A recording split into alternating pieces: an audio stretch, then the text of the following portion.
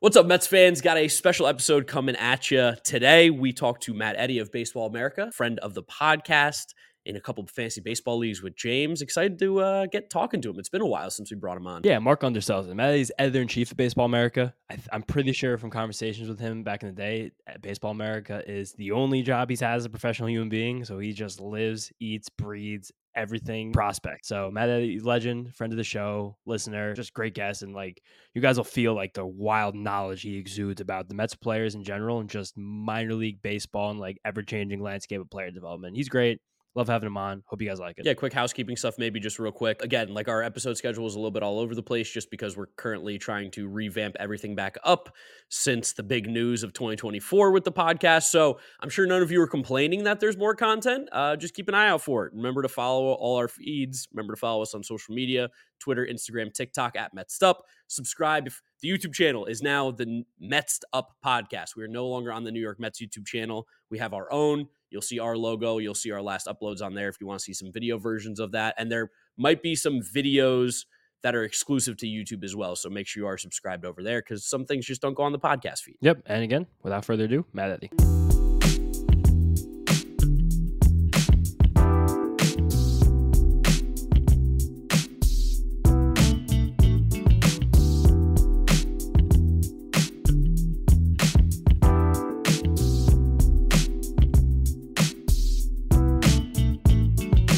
What is up, Mets fans? Welcome back to another episode of the Mets Up Podcast. We now have a new champion of the most recurring guest on the Mets Up Podcast, taking over that title from Kodai Senga. They were tied at 2. We've got Matt Eddy of Baseball America, friend of the podcast. Matt, thanks for coming on. How are we doing? Hey guys, thanks for having me. Visit number 3. Yeah, visit number 3 again, passing Kodai Senga. Maybe we'll make a little mock funny graphic about that afterwards this coming week. But Matt, first thing we want to do, just talk about where this Mets system is right now. We know you guys dropped the Mets top 10 on Baseball America. I believe it was a few months ago now, one of the first ones you guys did release of the offseason. So walk us through that. Maybe you don't have to do the whole top 10, leave people something else to subscribe for, maybe the top 5, talk about your favorites, maybe someone who rose, someone who fell, just a nice broad overlay of the system. Yeah, our list came out in November. Baseball America was able to publish all of its top 10s at the end of 2023 for the first time in 1 year. That was a landmark for us.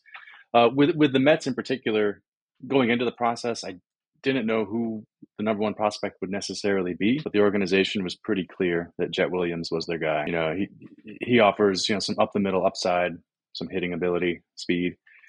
So he was their pick. And then the rest of the top 10, especially crowded near the top, are a lot of the trade acquisitions. Drew Gilbert, Luisangel Acuna, Ryan Clifford. But it's in addition to those guys, it's a lot of players the Mets have drafted recently. Do you kind of see the system, kind of a conversation I want to bring this whole thing to? Do you see the system as kind of more that's building something as we kind of hoped and expected they would a few years ago? Or do you see right now it's very much buoyed by these trades that have been made without this kind of ample foundation we've been kind of waiting and hoping for as the Mets have kind of overturned their player development and scouting regimes? I think it's a little both. I think the trades do elevate them into top 10 discussion among all farm systems, but they have hit on some draft picks. Notably, Jett Williams would be one of their biggest hits.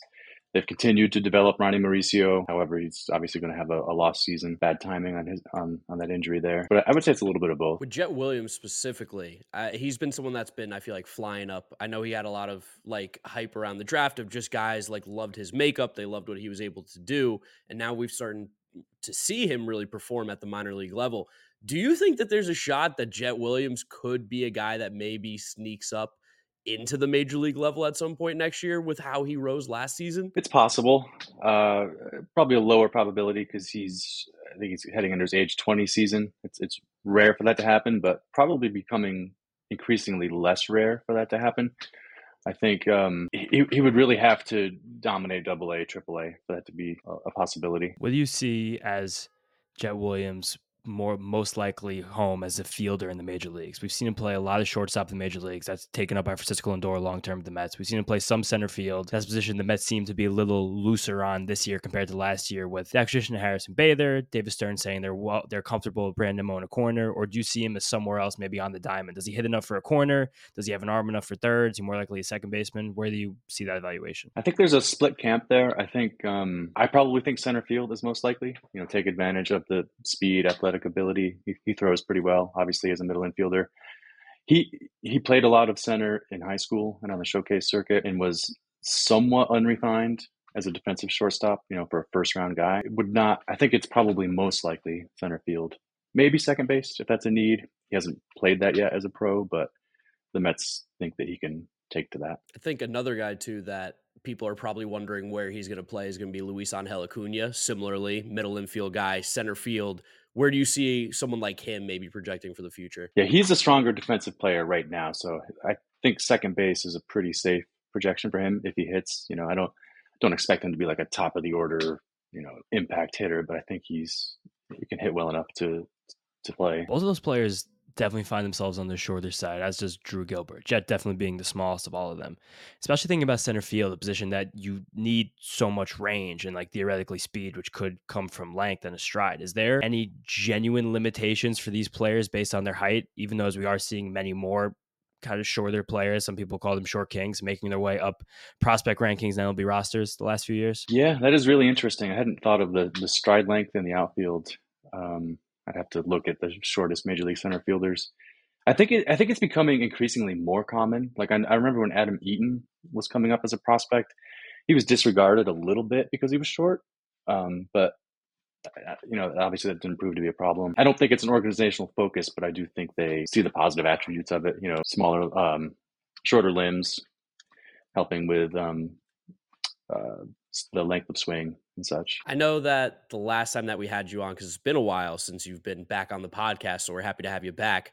We were talking about prospects like Brett Baty, Francisco Álvarez, a lot of guys that we're seeing at the major league level right now. And Brett Baty is quite the hot, topic amongst Mets fans about playing third base. What's he actually going to look like? And he relatively has been disappointing so far from what we have seen. I don't think there's any way around it. When we spoke last, we were all very high on him. You particularly were a big fan of what he was able to do at the plate offensively. Do you still have that same hope of Brett Baty? Yes, overall, though obviously with what we saw in 2023, the hope is dimmed a bit. I think, getting him, to meet the ball more up front and pull for power. He's always had that easy oppo power, but I think for him to reach the ultimate upside that he possesses, I think that's going to be a requisite. And, the defensive home is also a question because he has not established himself as a major league third baseman at this time. We like to preach patience in this podcast, especially with young players in general, doing it with Baty right now. As an evaluator, at what point in a player's even brief major league career do you have to start to look differently at how they were viewed as a prospect? Baty right now is about 430 plate appearances. Is it more about signal certain statistics? Is it more about playing times, more about makeup? Like where? I know it's definitely going to be subjective by the player, but where does that line start to be drawn to where you have to reevaluate your own evaluation? Given Baty's prospect pedigree, I would give him the entire 2024 season to see where you're at. He is a player who historically has struggled at initial levels before kind of finding his stride. And that's what we saw last year. Started strong, slumped, AAA dominated, and came back up and was okay. But I think 2024, a full season of PAs will tell us a lot about Baty's upside. Talking about how Baty was dominating at AAA, we've seen this now happen with a lot of prospects, it feels like recently, that able to dominate AAA, the major league level come up, there's a lot of difficulty. Is there just a bigger gap than we've been accustomed to between AAA and Major League Baseball right now, where there's like just kind of not much going on at the AAA level? Yes, for sure. The quality of pitching in AAA is probably as bad as I can remember it. So it's tough to read a lot into the offensive statistics. And then in 2023, the automated ball strike system just wreaked havoc. The walk rate at AAA was something like 13%. It was just insanity. And by the same token, it's hard to evaluate both pitchers and hitters in that kind of a context. Did you think by that token this might be a stupid question, but it made pitcher hitter evaluations more difficult, especially at that level? Yes. Yeah. Because in particular, the top three quadrants of the 9 boxes strike zone, called strikes were difficult to get in the top 3. So any pitcher who would ride a fastball up would have a hard time getting a called strike on that pitch. And batters would adjust to that, right? And then as you see umpires, you also get a sense for the umpire strike zone, so you can kind of take an extra advantage if you're a hitter, if you know what the umpire is likely to call. Everybody, I feel like in the Mets world, was freaking out last year so much about the trade deadline and getting pitchers, and we didn't get any pitchers. So in terms of like some guys that maybe could make their way to the major league level from the Mets farm system, which pitchers are you most excited about right now? Yeah, Christian Scott would be the most exciting arm for me. Just the level of pitchability, starter traits he has. He seems to have this acumen where he can really take to instruction and new ideas. He changed his repertoire in pro ball. He's good at holding runners for a guy who was mostly a reliever in college. It's pretty remarkable how far he's come. So he would be number 1. And some in the organization see him as a number 3 starter. Obviously, he has not proven the durability of workload quite yet, but we'll see this year. And then Mike Vasil and Blade Tidwell are probably 2 of the other arms I would be looking at as major test cases for Mets pitching development this season. Pitcher I'm really intrigued by in the Mets system is Dominic Hamill right now, because he's someone who just, in terms of like a single pitch, his breaking ball it just seems special. Mark and I got a chance to watch him up close last year in the Double-A, the Eastern League semifinal match, and he completely dominated a Somerset Patriots lineup that had Ben Rice in it. It had Spencer Jones. It was unhittable for I think eight innings on the mound, or 7 1/3, 7 2/3. Is he someone that you see as a major league starter? Is he more in the reliever line, or is he someone that could even develop and grow into that role this upcoming year? Yeah, I think most evaluators would have him as back of the rotation swingman type of upside, but he does have a lot of starter traits, and as you mentioned, he's pretty platoon neutral even with his repertoire, which you wouldn't necessarily expect. So there's something to his approach that works against both sides that could make him sneaky good as a major league starter. Of all those guys too, we were talking a lot about Christian Scott and Blade Tidwell before. We've read and spoke to you about privately that allegedly both of them underwent massive changes in the repertoire since being drafted by the Mets just a few years ago. You mentioned that Scott had this kind of acumen to take a few instructions and then put that into practice. Do you see that as something that is more on where Mets pitching development has gone in the last few years, or more of something that's specifically on those two's just strengths as a prospect? An element is, frankly, the way Florida uses pitchers, emphasizing sinkers and sliders and really fastballs above all. So changing the way Christian Scott attacked hitters for more of a pro approach was going to bear fruit, and it might even with Brandon Sproat, who they drafted last year. So that's something to keep an eye on if his pitch mix and usage evolves in pro ball. And with Tidwell, I just don't think he needed to throw a changeup very much in the SEC. So finding the split grip that worked for him and able to really get that late action on the pitch has elevated his stock. With him, obviously, strike throwing has been a major challenge and could be an impediment to starting if he's not able to clear that up. You spoke about the draft and how Brandon Sproat was a guy that the Mets were able to take again in the draft, a guy from Florida. What players from the draft last year from the Mets are some of your favorites right now in their system? Yeah, the first rounder Colin Houck, obviously, Brandon Sprout, the second rounder. Well, I like both those picks. The sneaky player that the Mets are excited about is Nolan McLean, the Oklahoma State two-way player as a DH closer. He is very unproven as a strike thrower and as any kind of a starting pitcher in college, but they are very encouraged by what they saw in off-season labs. I think there's a lot of raw material to work with. Just a matter of getting him to a starter workload and getting him to throw strikes. Is there anything there that you saw that you can disclose, either radar gun or certain types of pitches that have good properties, maybe even just as a DH2, his exit velocities? I know he's a big, strong kid, so anything there that data-wise we can glean? Yeah, average is 95, easy motion, up to 98. Getting him on a routine should help because he hasn't really had a starter routine ever because he's been two-way and bullpen. High spin slider up to 88. Makings of a changeup that there obviously will be a focus if they want to keep him as a starter this year. I think there's an expectation that he's one of the quickest to the majors guys from this draft class. Is that more of a hard slider that's like kind of like a gyro, like a shoot down, or does that have any like sweep on it? Two plane, yeah, mid 80s, two plane, yeah. Wow, that's pretty good.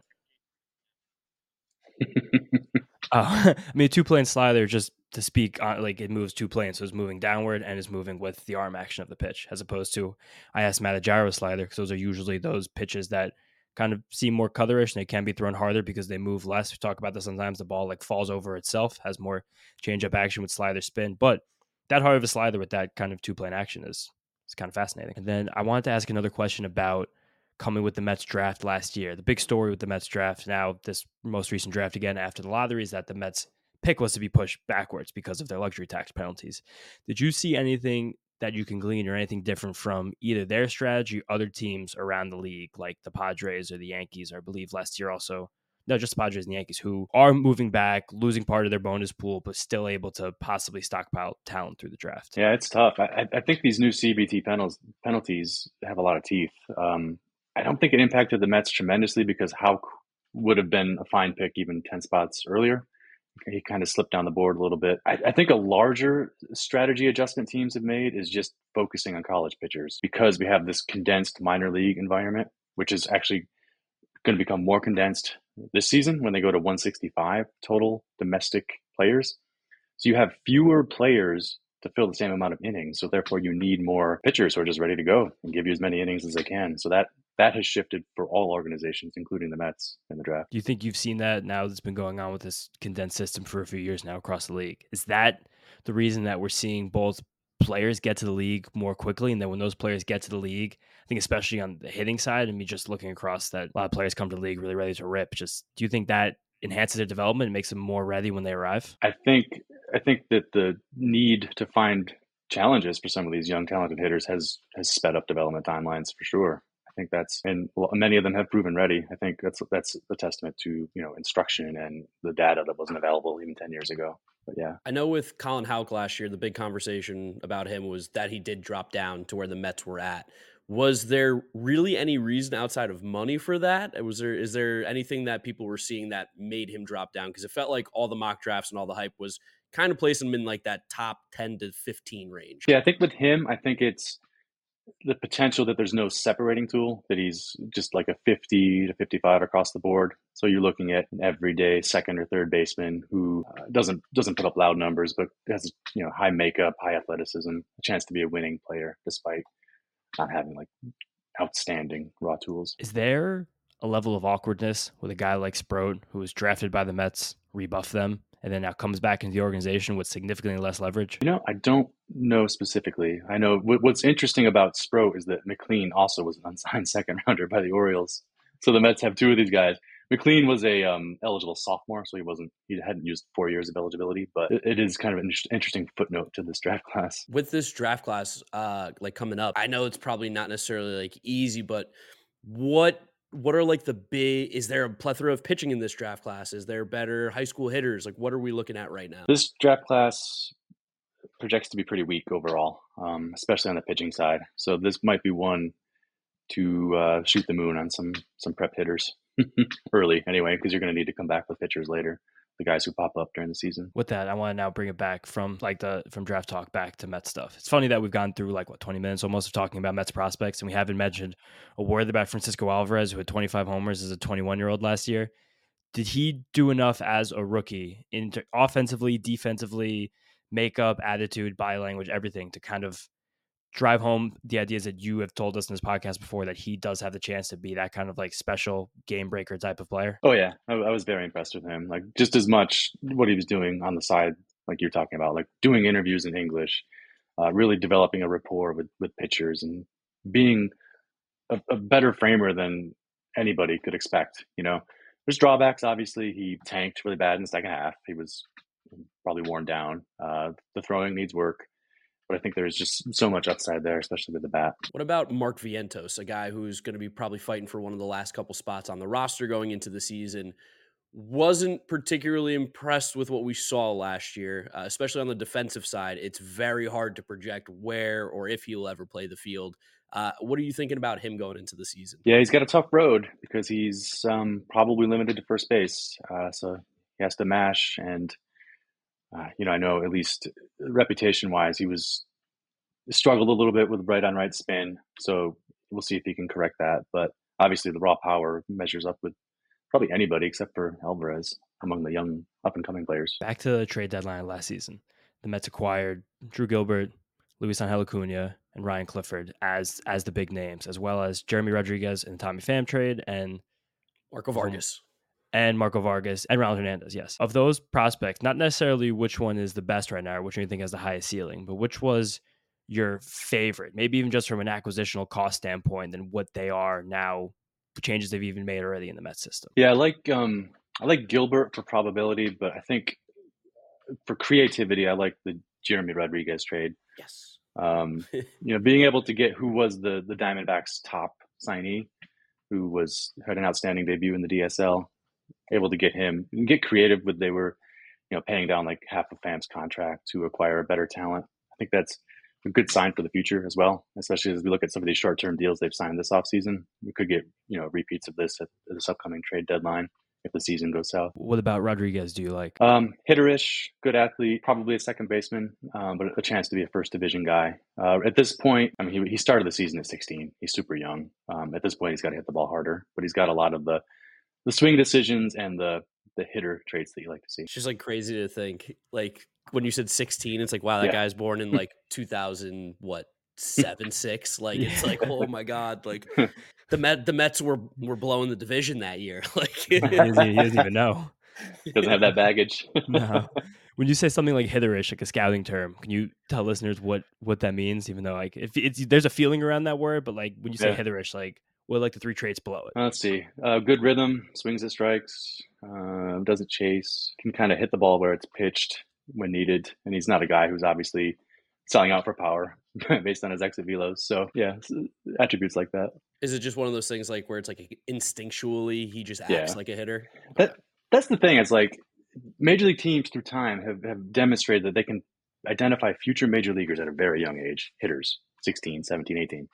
They have a very strong track record with those types of players. Pitchers, no chance. But hitters, so when you get a young guy who impresses scouts at that age, I take that as a good sign. When you say that he still has to get up his exit velocities, but that he's also a 16, 17-year-old, where are those benchmarks for literal teenager exit velocity? Are you guys pulling that from what you take from high school data, or is there something that's more you expect more from these players who are already professional? Where are those benchmarks, and how much room do you give them for legit physical maturation? I don't know exactly where the line is. I would have to look that up. I think at that age, what I'm really zeroing in on is how evaluators, how convinced are they that this player can hit or will hit? Because obviously at a 16, like the present hit tool in the major leagues would be like a -1. But I mean, but you're kind of placing your faith in those evals. With Ryan Clifford, I know a favorite of James last year. He kind of struggled a little bit when he went to Brooklyn, and we know about, how lefties in particular in that ballpark tend to struggle because you are hitting into the ocean. It's a very, very difficult ballpark to hit in, regardless if you're a lefty. And then you add in the wind from the waves coming. It's not very easy. Clifford's outlook going forward, he was someone who's kind of had a little bit of hype because of that hit tool. Anything changed with him? I don't think so. I think he's a tough player to evaluate on the surface numbers just because he went from Asheville to Brooklyn. It's probably one of the more severe high A switch ups that you'll see. The batted ball data was good. He's, the power production was good. 24 homers as a teenager. That's a good total. I think what he does at Double A when he reaches it this year will be a lot more telling. You mentioned very early in this interview about Luisangel Acuna's ceiling as a hitter, and I feel like that's something that's very contentious right now in both Mets and prospect circles, mostly probably because of his last name, and then secondly because of the player who he just happened to be traded for. It's a lot to stand up to as a young baseball player. And we see him take batting practice, and he sometimes can just hit the shit out of the ball. Like he'll take a hack, even sometimes in a game when he gets a hanger. He hits towering home runs you can't even believe, especially from his size. So where is that game power lacking, and how hard or easy or what kind of changes need to happen for a player, not even Acuna specifically, to tap into more of what's raw? Yeah, he's one of the borderline players, right? Where he does have the good raw power, but for him to be an effective major leaguer, he's probably his best version is not selling out for that all the time. And in practice, he does tend to go the other way and hit the ball on the ground to, as the old maxim is, to take advantage of his speed. So I think the best version of him is probably someone who takes his shots, obviously takes his A swing early in counts, but is more more inclined to try to work his way on base. And you also said in the player evaluation from the trade that he's like, you like Drew Gilbert the most based on probability, which I'm sure a lot of fans will hear be like, what the hell? But what makes you think that he's so he has just less of a range of outcomes and is more of a certain major leaguer than these other players acquired? He has the attributes that, he's got the IQ, the makeup, the energy, and the tools of a winning player. I think, and I don't know that he necessarily has a plus tool. I think you would look at him and say he's 50s across the board, but he's versatile. He can play any outfield position, he throws well as a former pitcher. His on base ability might be his best attribute, and there might be some overlap to like a Brandon Nimmo coming up in terms of what he does well. This is something like we like to say, and I'm sure it's not a term that a lot of scouting or evaluators use, but like Drew Gilbert's got a little dog in him. Like he's just kind of that guy. Like he seems like he's a leader. He's got a lot of fire. Does that play into how people perceive a prospect? Oh yeah. Yeah. You definitely want the players who just want it. I think it's an important separator when we're talking about the best of the best. Definitely feels like he has that. Feels like, again, we went to that semifinal game last year with the Binghamton Mets, the Rumble Ponies, and the Patriots, and you felt that him, Jett, and Acuna and Hamill like kind of together had this little like walk in their step. Is there something about these players having this exposure, playing together and playing at a high level before they reach the major leagues? Is that something that should be and maybe is tracked in a way that can create the better likelihood of being better major leaguers? I think there's something to it. There is a lot of correlation between organizations that win in the minor leagues, like at all levels, and in the major leagues, right? It's not 1-to-1, obviously, but there is some correlation there. So it is encouraging to see groups of players rise and master each level. And we'll see if it bears fruit in the major leagues, but I think it's a good start at AA team. One prospect we haven't spoke about yet, former first-round pick by the Mets, Kevin Parada. I think he came in at number 10 on Baseball America's list, and he's someone who I think draft time had a lot of hype, and then he obviously dropped down to the Mets, and it seems like he's been a little underwhelming thus far. What are we looking at with Kevin Parada moving forward right now? A tough year. I ended up giving him a mulligan because he did play well for stretches at Brooklyn. Kind of had an injury late and then struggled with AA. But he's either got to improve his hitting or he's got to improve his ability to stay behind the plate, or his probability to stay behind the plate. It's hard to see him in the current version being a major leaguer of note. When you say in the current version, and specifically like his hitting and his fielding, like this very broad stuff, what are his weaknesses right now as a prospect, and what are things that can kind of elevate his status? The arm is the biggest issue. He allows a ton of stolen base attempts at a high success rate of successful stolen bases. Doesn't get into position very well. Framing higher pitches needs work. The hitting was okay at times. He's got a good disciplined approach. I think there was more miss even on pitches in the zone than expected. I think there was more rawness than expected just with his hitting overall. I think there's some teams that would still go like 5 future hit and power on him, so he's not like a lost cause. He just if he can tweak and get to where he was 2 years ago. I've got more of a question just for you in general. We've been naming prospects for 30 minutes and you're able to just like rattle off like instantly, like just stuff about all these guys. How do you even keep track, or how do you even like have enough time to watch or evaluate all these kinds of players? Well, I read my chapter again before I did this interview. That helps. And it's kind of fresh in mind because I wrote it in December. So I was able to call back to a lot of that. Yeah, it's just a lot of conversations with people all season long, just kind of thinking about where players fit in an overall context. It's even fun having these conversations with you because it feels like so second nature, and like to feel the lingo coming out in the way you talk about these players and things you can rattle off about them. It's great. And I love every time you come on. We all have it's a nice, funny little group chat. We talk somewhat often about this stuff as much as we can, but now just like zoom out a little bit and talk about the Mets like organization as a whole in terms of minor leagues player development. They made 2 pretty significant hires earlier this offseason in Chris Gross to be the VP of amateur scouting and Andy Green to be, I don't remember his actual title, but I think it was also a VP of player development. What do you know, or what have you heard about those 2 guys, and where do you think they fit into this Mets puzzle of player development? Yes, Gross has a tremendous reputation around the game, so that was an exciting for the organization to have him running the drafts. I think that will be good for the organization. I know less about Green just because he's been a minor league manager, briefly a major league manager, I believe, if I'm not mistaken. Good reputation, obviously, because he was had a prominent role with the Cubs before he was hired.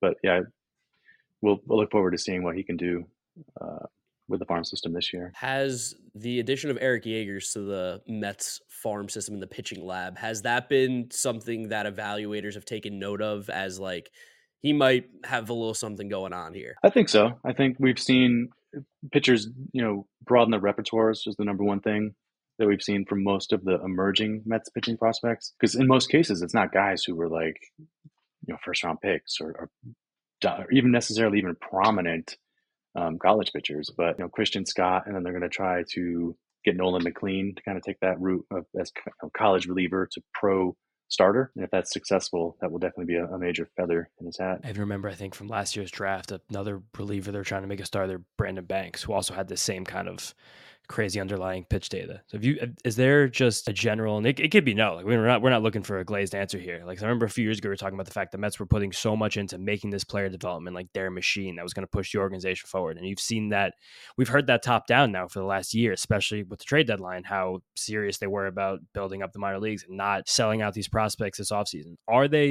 Does it feel like they could be doing enough now to start putting themselves in the conversations with some of these teams that have these player development machines? Possible. I know for certain they have integrated player development more into the draft decision process, bringing PD into the room, so to speak, and identifying players. Yes, we can develop this type of player. So let's draft this guy instead of this guy because we think we can develop these attributes.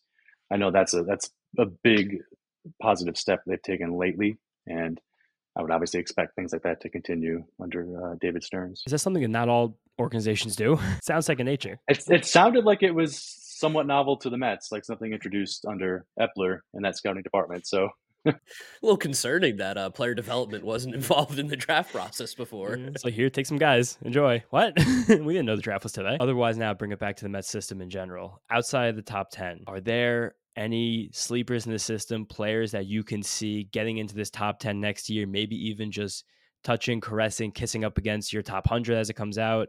Who could be the riser in this system? Who should fans be aware of heading into 2024? Yeah, I'm excited to see what Sproat and McLean can do. I'm excited to see what Jeremy Rodriguez can do. The Florida Complex League shortstop, Jesus Baez, might be one who slept on a little bit because he does have raw ability, just had poor surface stats this year or in 2023.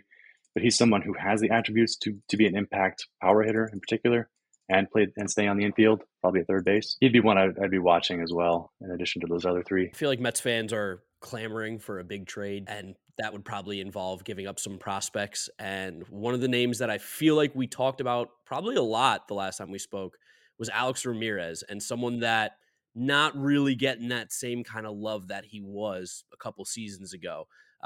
What was the reason for that? Is it just not really seeing that growth from him? Yeah, I think, the defense, the arm, the speed have all developed well. And when he's putting in maximum effort, he's very strong in those categories.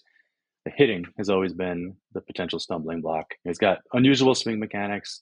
So they're trying to find the balance between what he wants to do and then what will work. So there's a level of comfort and production. The Mets didn't get any production in 2023. He had a bad year in high A, but he's got talent, and if he takes to the instruction, there's a chance he could have a rebound season. Does it act as some kind of organizational impediment to have a high A team like the Mets have, where you just know that offense is going to be completely suppressed and pitching is going to be something that's relatively easy to come by? Yeah, a lot of the Northeast teams have that, where you have these very power suppressing parks in the minor leagues, especially the lower levels. And then it's the opposite for a lot of the West teams, where it's a lot of bombs away in the low levels. It's a strange setup. I think it helps because it allows pitchers to build confidence, and hitters probably don't get into as many bad habits as they would in like a homer friendly park. I think overall it's good. Is there a world where these kind of power suppressing environments on the East kind of become viewed similarly as the power potent parks in the out West and the PCL, where we see a lot of teams, especially the Mariners, just routinely have their pitchers completely skip AAA because there's nothing good to be done there? Is that level too important, high A, the jump from low A to high A, double A, or is there a world at some point where we start seeing teams move their players from low A straight to double A to avoid this kind of mental gymnastics the players have to go through, and they have 9 homers in 90 games when they used to have 25. I don't think they would do that with high A just because it's an important step. I think because the quality of play at low A has gotten worse, frankly. It's now more equivalent to like what the Penn League used to be in terms of experience and ability and such. But I think AAA is going to continue to be skipped with more regularity, similar to what the Mariners did. And then I think just last question before I want to ask you like 1 or 2 things just about other baseball stuff, dynasty baseball stuff, so people can tune out for that at the end. But in terms of the Mets system right now, very vaguely, very broadly, what would you say are the strongest positional groups in terms of either ability to help the major leagues or just in the system in general? And where would you say the system right now has its biggest gaps? Infield is definitely the strongest group for the Mets. It seems to be a focus for them internationally, as it is for a lot of teams, and in the draft. And that low A group is going to be very interesting this year with Colin Houck, Marco Vargas, Jesus Baez. It's going to be a good group there. Weaknesses, left-handed pitching has been a constant weakness for the system. They don't really have a left-hander of note right now who's prospect eligible. I don't know if that was a big thing with the Brewers, when Stearns was with the Brewers, I don't think they overvalue left-handers. I will say, I feel like they were the team more so than anybody would like take flyers on like a Hobie Milner or like try out like pitchers like that. And they tend to be left-handed, and like they loved Brent Suter forever. And he's a guy who obviously like prospect wise, I'm sure wasn't very exciting because he throws like 83. So I'm going to assume that they didn't really value, and they just kind of stumbled into Josh Hader a little bit too. Yeah. Hader was part of a trade with the Astros. I forget exactly, but yeah. I think it was Carlos Gomez actually. Might have been. Yeah. Is that a piece of development that sometimes it might take lefties a little longer than righties, and pitching even takes most guys significantly longer than hitters anyway? Traditionally, yes. I think there is some truth to that axiom. Maybe less so than it used to be, just because it's more about fastball and breaking pitch rather than having that dominant changeup that used to be the defining characteristic of a left-handed starter. It's more of a field pitch that might take time to develop. But yeah, you talking about changeup and that being the pitch is actually reminded me of something else. Jose Budo, someone that I think we all privately have expressed some optimism for. As he a guy, as he goes through the minor league system, kind of gets up to the major leagues, gets his heart, goes back down, gets up, goes back down. Now gets up again and seems different. Is it just recency bias to believe that he actually now has a little bit more ceiling and helium than we ever thought, or is there tangible changes that have happened with him? He's another player who had that AAA major league divide. He's a tough player to evaluate, but like you're saying, the way he finished the year was very encouraging. That there's some role for him. It's hard to see a 3 times through the lineup role based on his repertoire, but I think there is a role for him who. And he showed what he was capable of at his best in 2023. And that 3 times through the lineup thing, Mark and I have talked about that a lot in the show last week, and I'm probably going to talk about more going forward. The Brewers took them a very long time to give young pitchers the 3rd time through the order. We saw Freddie Peralta, Brandon Woodruff, and Corbin Burns, three guys who could all be considered top 15 pitchers now when healthy, if not better. All take about a full year, if not more, in the case of especially Burns and Peralta, to actually get that 3rd time. Is that something that you think is a positive for pitchers in player development, where like you can kind of bite off your chunks more slowly rather than just be simply thrown to the fire? Is that just player by player, team by team? Yeah, well, I love that approach. I think there's a lot of merit to working pitchers into a role by having them take, long reliever. It used to be called and it was kind of, it's a throwback approach. The managers used to do it all the time. You'd work in the young pitcher as a reliever when he was a rookie and build up his confidence, build up his stamina.